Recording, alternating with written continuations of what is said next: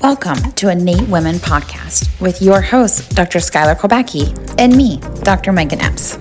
Thank you for joining us as we focus on the 6 foundations of health: community, hormones, nutrition, movement, recovery, and mindset. This is where we will take a raw and open approach to healing. Let the discussion begin.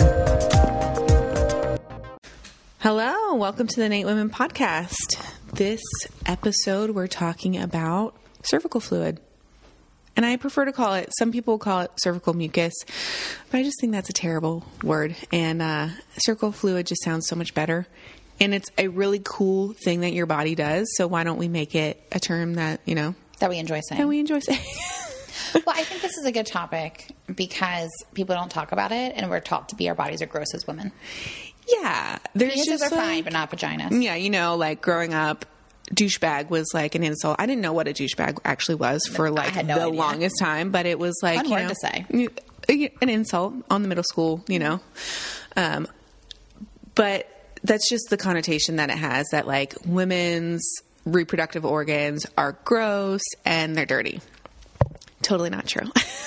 Yes. So we're going to talk about cervical fluid because it is super amazing what it does, how it facilitates the reproduction cycle, and how it also helps you get a really cool insight into if you use fertility awareness method, where you are in your cycle and your fertility potential.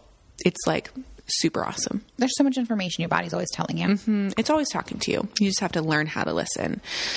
So if you're unfamiliar with cervical fluid or have never heard of it before, it is the fluid that comes out of your cervix. So the donut-looking connector from the vaginal opening to your uterus, and it's excreted throughout the month, and it changes its consistency, its appearance, its texture it changes its appearance and its consistency based off of the hormones that are fluctuating throughout your system. So the way it typically will look is your cervical fluid, like during your period, it'll be what's called dry, or there is none.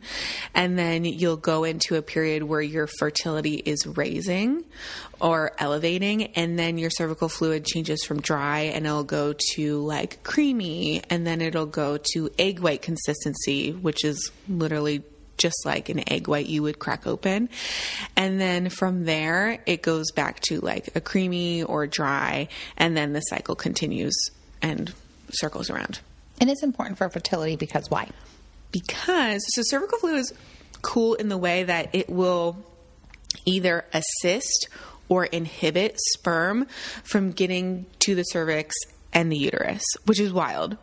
So in the period of your monthly cycle where you're the most fertile, you would have what's called the egg white quality cervical fluid. And the way it's composed is it actually helps guide sperm up through the vagina to the cervix and like up through to where it would find the egg. And it also has its composition is beneficial to sperm so that they live longer and then they have nutrients to like eat, which is wild. How would it stop it from getting there? So on the other parts of your month, when you'd have like what's called a dry type quality cervical fluid, so that could be sticky is one of the designations. If you look under the microscope, the composition kind of looks like crosshatch, or what you would see like a woven basket, and it doesn't facilitate the movement or motility of sperm, so they kind of get stuck in there. And I mean, who knows the technical reason why your body does it, but clearly your body's like, well, there's no reason for sperm to really enter up to try and find an egg because there's nothing there. So it just kind of inhibits the process. So if someone's trying to get pregnant, how would they track their mucus or their fluid? Their cervical fluid. So it's really easy, and it's not like some people might be like squeamish by it, but it's really not even a big deal.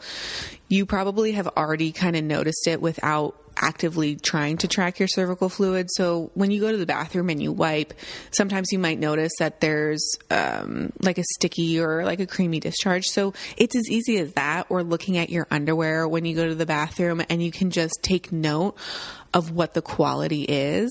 And we have listed on our website and our social media and all that, like charts of how the different quality of cervical fluid coincides with your fertility potential. But really what you would do is every time you go to the bathroom, or once a day, kind of check at your vaginal opening what the quality of your cervical fluid is. Is it sticky, or is it the egg white? And then from that, you can deduce what your fertility potential is. So what you're looking for if you're trying to get pregnant is that egg white, slippery quality cervical fluid. And if you pinch it between your finger, it creates like this string. It's very elasticy. And that's pretty much like the big green go sign. So you really want to time intercourse with that type of cervical fluid, because that means ovulation is imminent. Within the next like usually 24 to 48 hours after that shows up, you will or should be ovulating if everything else with your cycle is doing what it should be. Can your cervical fluid also tell you if something's not right in your body? So yeah, so cervical fluid is a direct reflection of hormonal levels. So when estrogen rises, that's when you get the higher quality or higher fertile quality cervical fluid. So if you're never getting any type of egg white or fertile type of cervical fluid, you might be low on estrogen. And it kind of just gives you these clues of how your hormones are fluctuating throughout the month. So if you don't have a cervical fluid pattern anything near what like a typical cervical fluid pattern should be for a woman throughout the month, it could be a nice flag for you to investigate a little bit more on your hormonal balance or your cycle, and kind of see if everything is functioning the way it should be. Is there anything else you want everyone to know about their cervical fluid? Yeah. I mean, so cervical fluid obviously is very beneficial for women seeking pregnancy. But it's also, you can use it as a birth control method too. So it kind of goes both sides of the coin. You can use it to facilitate fertility and conception, and you can use it to avoid. So it's not one or the other. So it's something that you don't just like only do when you're trying to get pregnant. You can do it always and have a really good idea of how your body's functioning and what your fertility potential is each week and, day throughout your cycle. Getting to know your body better. Mm-hmm. Some women are squeamish. What would you recommend for women to just start to sort of get rid of that notion that our bodies are gross and bad, and embrace our cervical fluid and our body is beautiful and wonderful? So, I can say myself, I have struggled. I feel like I can say pretty confidently at some point in every woman's life, they've struggled with their body to some degree. Would you agree with that? Yeah. Yeah. So it's something that we all go through. And what I have to remind myself is that women's bodies are just completely amazing. The fact that we can grow humans and that we change and we adapt throughout the month. And it's just, we're so fluid and versatile. And you kind of just have to like ground yourself and remember, we are like divinely designed to be these amazing creators. And when you look at your body in a way like that, it kind of makes it almost like amazing instead of just like, you want me to do what? So kind of looking at it in a different light can be helpful. But also, if you're trying to get pregnant or you want to avoid pregnancy and you don't want to do anything hormonal or like pharmaceutical, it's just one of the best ways. So for that, it's just like, well, kind of get over it. I don't know. It's not really gross, So, and it's really not like you're rooting around anything. It's just pretty much just an observation.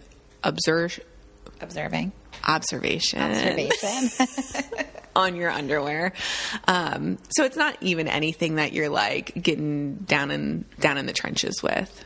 So like I said, cervical fluid is super amazing. Our bodies, are talking to us all the time. And we love sharing this information with you where it is a holistic and natural approach to complementing your body, with practices that can be natural.